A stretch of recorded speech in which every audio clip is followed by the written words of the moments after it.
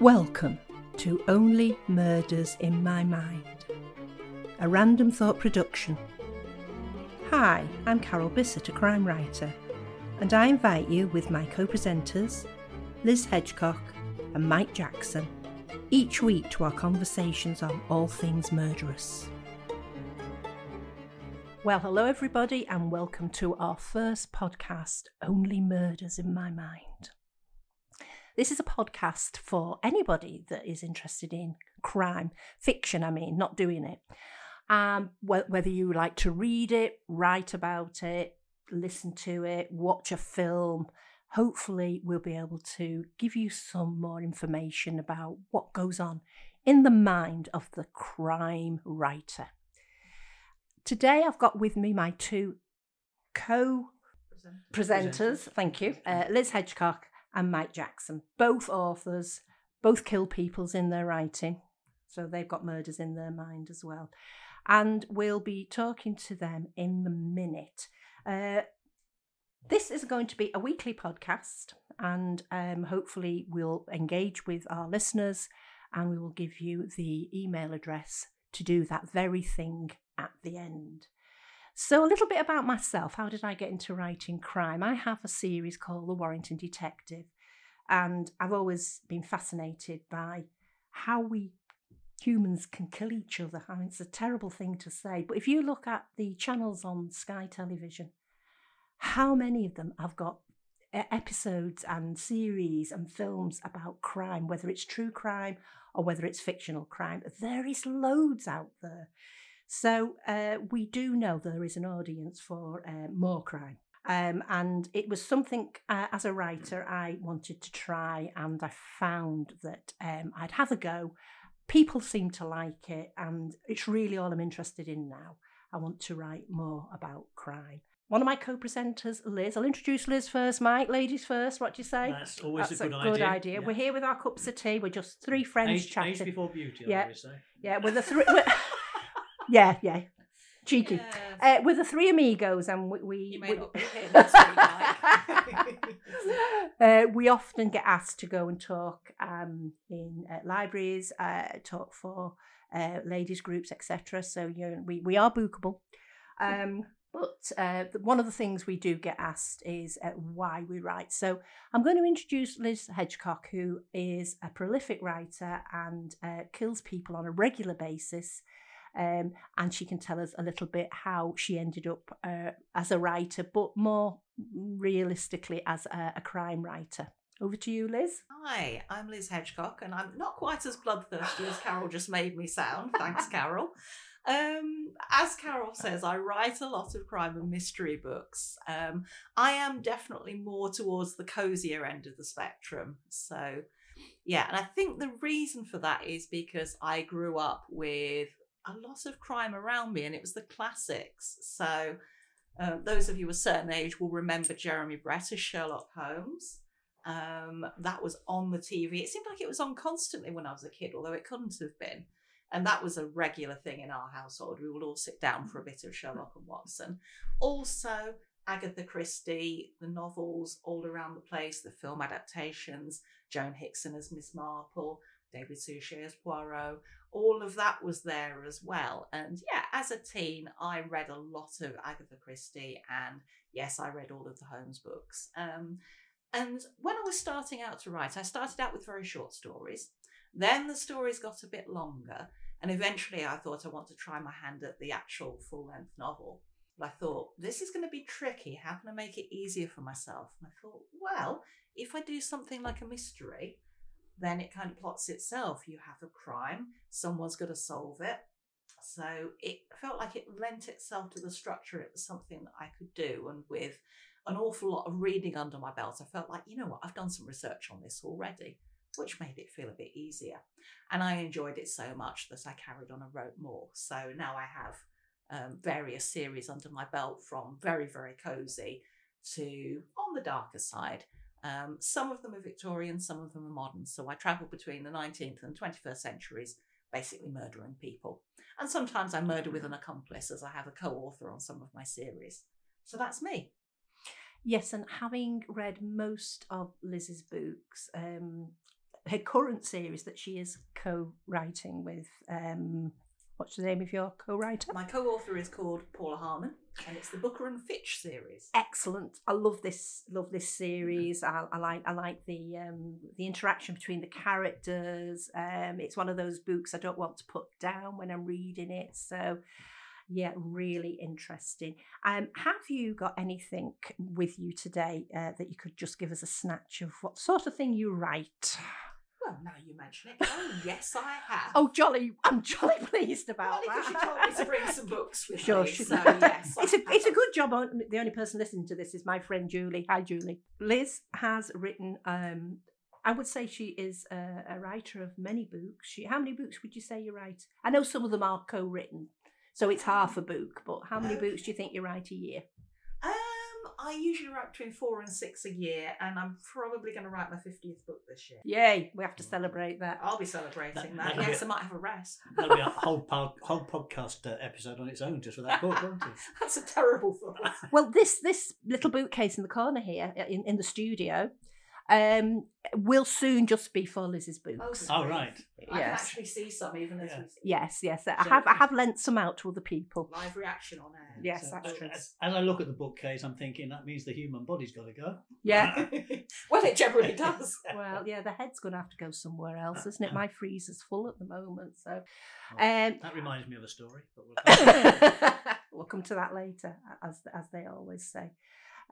So as I say, I've read a lot of. I love this cozy murder mystery theme. Apparently, the sort of people that read, listen to, and watch this sort of crime go on river cruises, because I was asked to answer questions once on a survey, and we ended up getting loads of leaflets on river cruises afterwards. So there must be a link somewhere.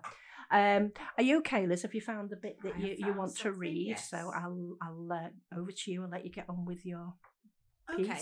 I'm going to read a bit from Murder for Beginners, which is the first Booker and Fitch novel. Just to give you a little bit of background, the two main characters are Jade, who runs a crystals and magic shop, and Fee, short for Fiona, who runs a book barge, so a floating bookshop. And at the point where I'm coming in, somebody has just collapsed in the bookshop after turning the pages of a book and also having a big row with Jade, who just happens to be there at the time. So I'll just read a little bit of this. Jade inched towards Freddie's motionless body. He isn't. He can't be. Freddie's spine arched backwards and Jade jumped. She looked at Fee, eyes wide. What's happening? Is it a heart attack? It could be, said a male tourist. You two were having a right old argument. He started it, Jade said without thinking, then realised that wasn't really an appropriate thing to say. Someone ought to call 999. You, she pointed at him. You've got a phone in your hand. I hope you stopped filming when he fell over. His companion nudged him. Go on, Ben. It's a matter of life and death. He held Jade's gaze. Yes, he said, unlocking his phone. It is. Fee knelt beside Freddie and put an ear to his mouth. He's still breathing. I'll check for a pulse. She caught one of Freddie's jerking arms and held his wrist. Signal's not great, said Ben. I'll step outside. Don't worry, I'm not leaving. Shouldn't someone be doing CPR? Jade asked Fee. If it isn't a heart attack, I might do more harm than good, Fee replied. He's got a pulse, but it's very fast. His heart must be racing, but at least it's still beating. Freddie, can you hear me? Give me a sign if you can. Freddie showed no acknowledgement of Fee's request. His teeth chattered, his head jerked, and he twisted as if he was being electrocuted. He seemed to be in a private hell of his own. I'm sorry, thought Jade. Don't let it be something I did, even if he did start it. All for a stupid book. The book lay forgotten a few feet away, and Jade reached for it. But as soon as she touched it, she withdrew her hand and rubbed her fingers on her skirt. Fee, you don't think that book had anything to do with it, do you? What? Fee stared up at her, her face incredulous. Don't be silly. I know it's a magic book, but it's not as if a spell jumped out at him, is it? That's not what I mean, said Jade. He was handling that book and licking his finger to turn the pages. Then this happened. They both eyed the book. Fee got up. I'll wash my hands. Can you two stay and watch him, please? She looked at Jade. When I come back, you need to wash yours. You handled the book too. Hardly at all, said Jade. She examined her hands, then clasped them behind her back as Fee disappeared through a doorway. I'm sorry, Freddie, she said, though it had no effect on him. I hope you'll be okay. I'm sure he will, said the female tourist. She smiled at Jade but stayed where she was. She's worried she'll be contaminated, thought Jade. Thank you. Just love that book. That was the first one, wasn't it, of the series? It was the first one, and yes. it did have me guessing. I like a crime book that has me guessing. I don't want to know who the murderer... There's two types, isn't there? There's the crime book where you know the murderer is right from the get-go, but the police have got to prove it. And then there's the sort of crime book, which I think we're more used to, where you're trying to find out for yourself who the crime has been committed by before the end. You want to get there before the final chapter and go, I knew it was them. So yeah, and that's the sort of book that was for me. It was one where I kept turning the pages thinking, what the hell's going on here?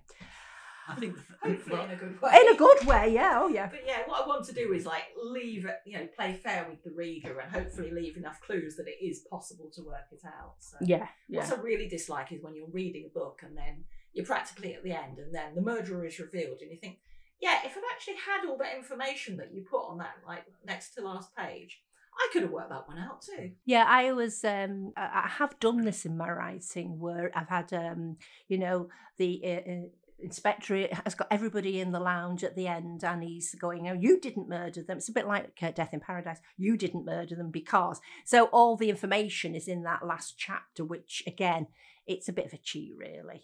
But I know Agatha did it on a regular basis.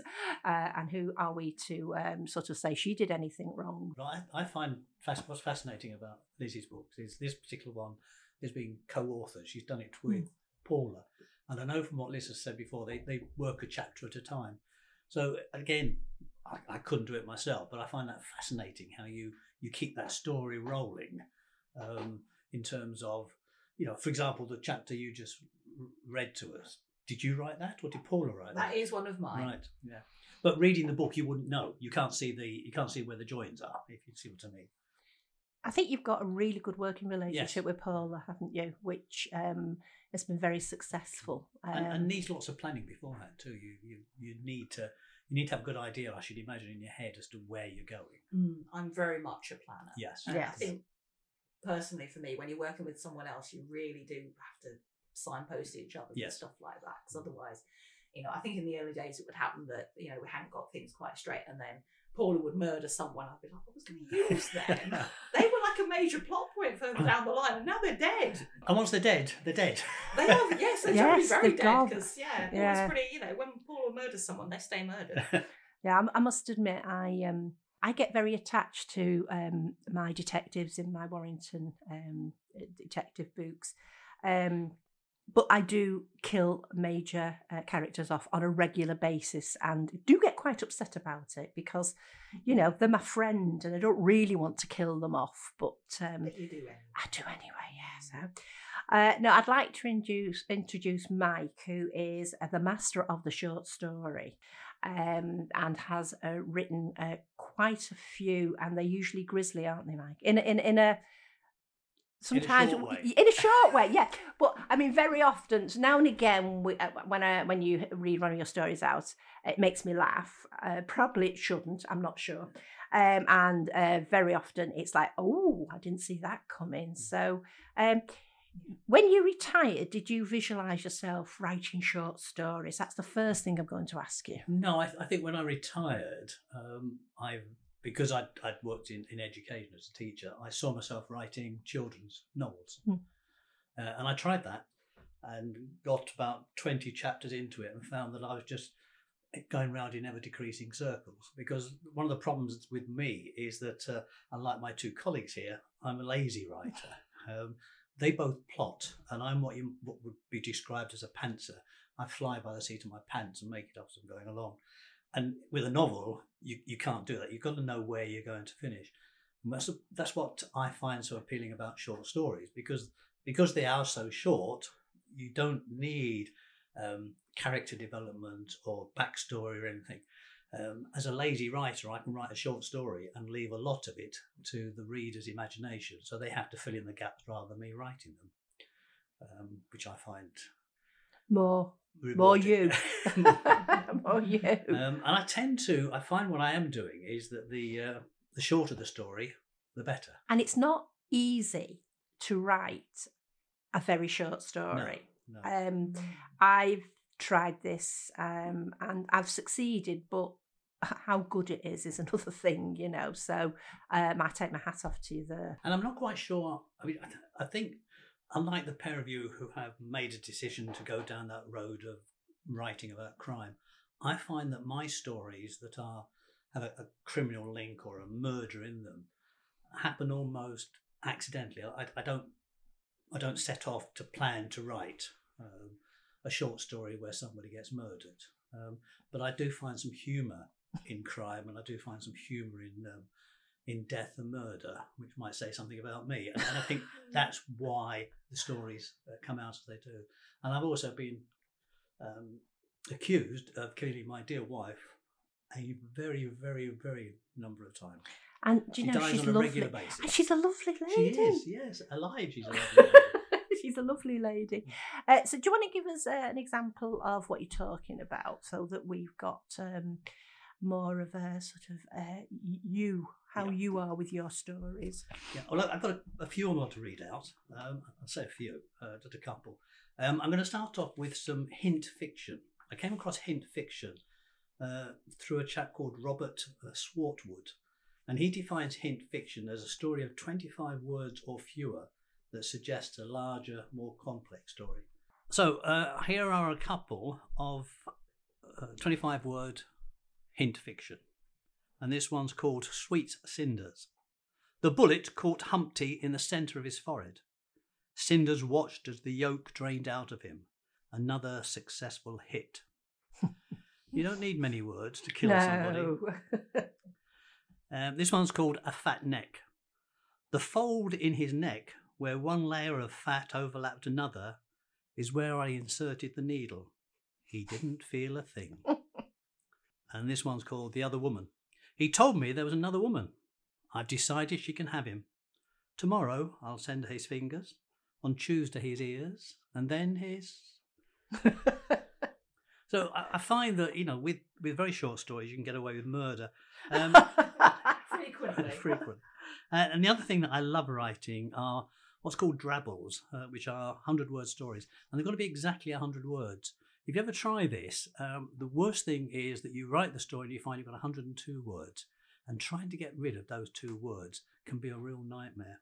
Yeah, I challenge our listeners to try this. Try it, yeah.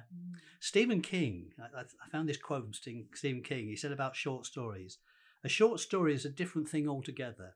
A short story is like a quick kiss in the dark from a stranger, which I quite like. So this one, 100 words, this one. It's called The Clock. My fingers are wrapped round the stone in my pocket, your sticky blood still warm to the touch. I was going to throw it in the lake alongside your bound and weighted body, but I kept it instead. A reminder of the day I finally found the courage to do what I should have done years ago. I'm thinking of putting it on the mantelpiece alongside that hideous clock your mother gave us as a wedding present. Like our marriage, it never worked. There will be a constant reminder to me of the 2 women I hated most in this world. Yes, you see, there is, even with grisliness, there's some humour. There's a good lad, this one's called. Sorry, just to interrupt. I love telling stories that got just dialogue in, and this is a dialogue-only story. George here, boss. I found the car just where you said it would be. Good lad, George. Look on top of the front tyre, driver's side. You should find the ignition key. Got it, boss. What now? I need you to get it valeted, son. I'm taking the wife out for an anniversary dinner tonight. I want the motor looking at its best. Take care how you drive it. Don't want to find any scratches. OK, boss. Oh, and George, you'll find a dead body in the boot. Can you dispose of that as well? There's a good lad. And then, have I got time for yes, a longer? You have. So every now and again, I do write longer stories, though it's hard work. So this one, I think this one's... So how long is a long story, Mike? I've actually got I think I've got some short stories that get as far as 1,500 words. I know. Wow. This one isn't. This is about 500 or 600. And it's called Our Apologies. Dear Mr. and Mrs. Spencer, can I begin by offering you my sincere apologies for the disgraceful ransom note you received yesterday? It was extremely crude, both in terms of its layout and the vulgarity of the language used. Unfortunately, it was the work of my rather stupid associate. A loyal employee, but not the sharpest knife in the drawer. Rest assured, he has been severely spoken to and has promised that will never happen again. In his defence, I believe him when he says he was trying to help by taking some of the workload off my shoulders. Unfortunately, his poor home background, deprived childhood, and unsatisfactory schooling came to the fore, and you were the recipients. Once again, please accept my profuse apologies. Despite his shortcomings, my colleague does possess certain qualities that I find indispensable in our line of work. Personally, I would have been a little less graphic with the threats. Unfortunately, he does have this annoying habit of saying things as he sees them, though his choice of words leaves much to be desired. So when he wrote, and I quote, "Pay up or I'll cut the little bitch up real nasty," I'm afraid that's exactly what he meant. I've seen him at his work, and while not pretty, he's very good at what he does. Once again, I feel I must offer you my sincere apologies for the way you received this information. Procedures at this end have been tightened up to ensure such an unfortunate occurrence doesn't happen again.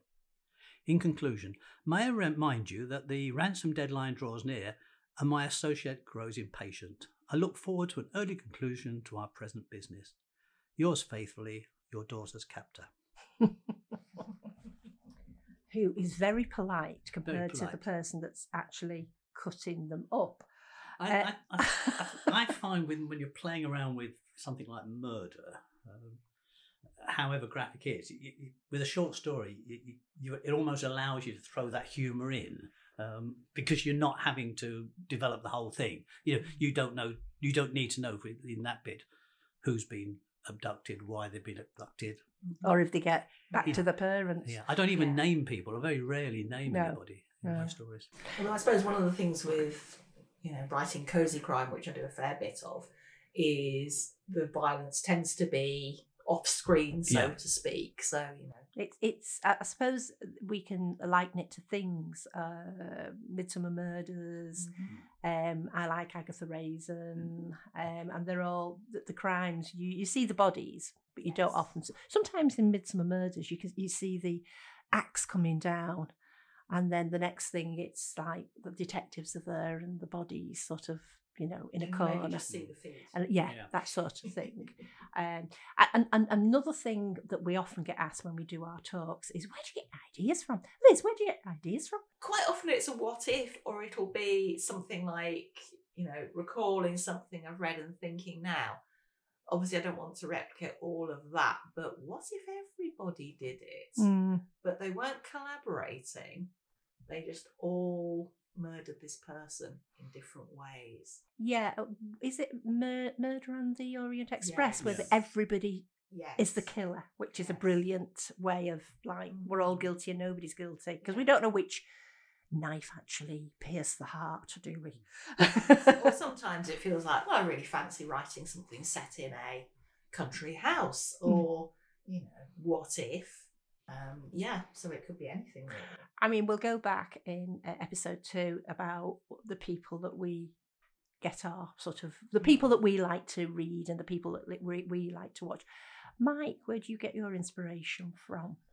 I don't know, because as I said before, I tend to write by the seat of my pants. Some of these ideas just come. But one of the things I am fascinated with is taking an idea, like somebody's murdered their wife and they've got a bloody stone in their hand, and then just seeing where that idea might sort of lead me to, knowing that I'm restricting myself to 100 words.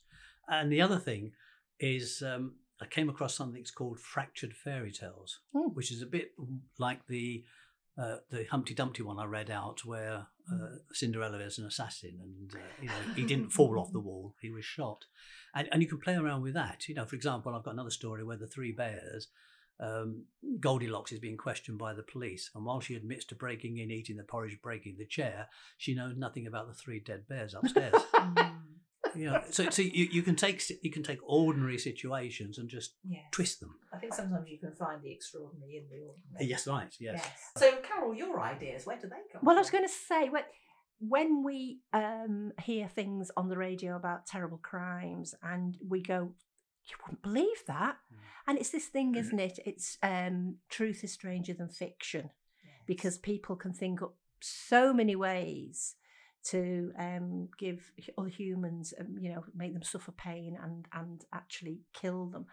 And some of my friends that know me, who are beta readers, and we'll talk about beta readers again at a point in the future, because an important part of the process, go, how do you sleep at night when you've written this grisly scene where people are being, tortured, etc. Well, I do sleep at night, so I don't know what that says about me, really. But my ideas I get from something we're going to talk about it in the next episode. The people that influenced us, the people whose books we read, films we watched, etc. And also true crime. Every now and again, I'll watch something and I'll think I can incorporate that in one of my stories. But yes, it's all about having a bit of a warped mind, I think. Slightly. I've also found too, because I sometimes I like playing around on the internet, and there are various people out there who put up prompts every week especially for 100 stories, and they often put a picture prompt up, and I find that helps. Some of the pictures I see sometimes will generate an idea. Yeah.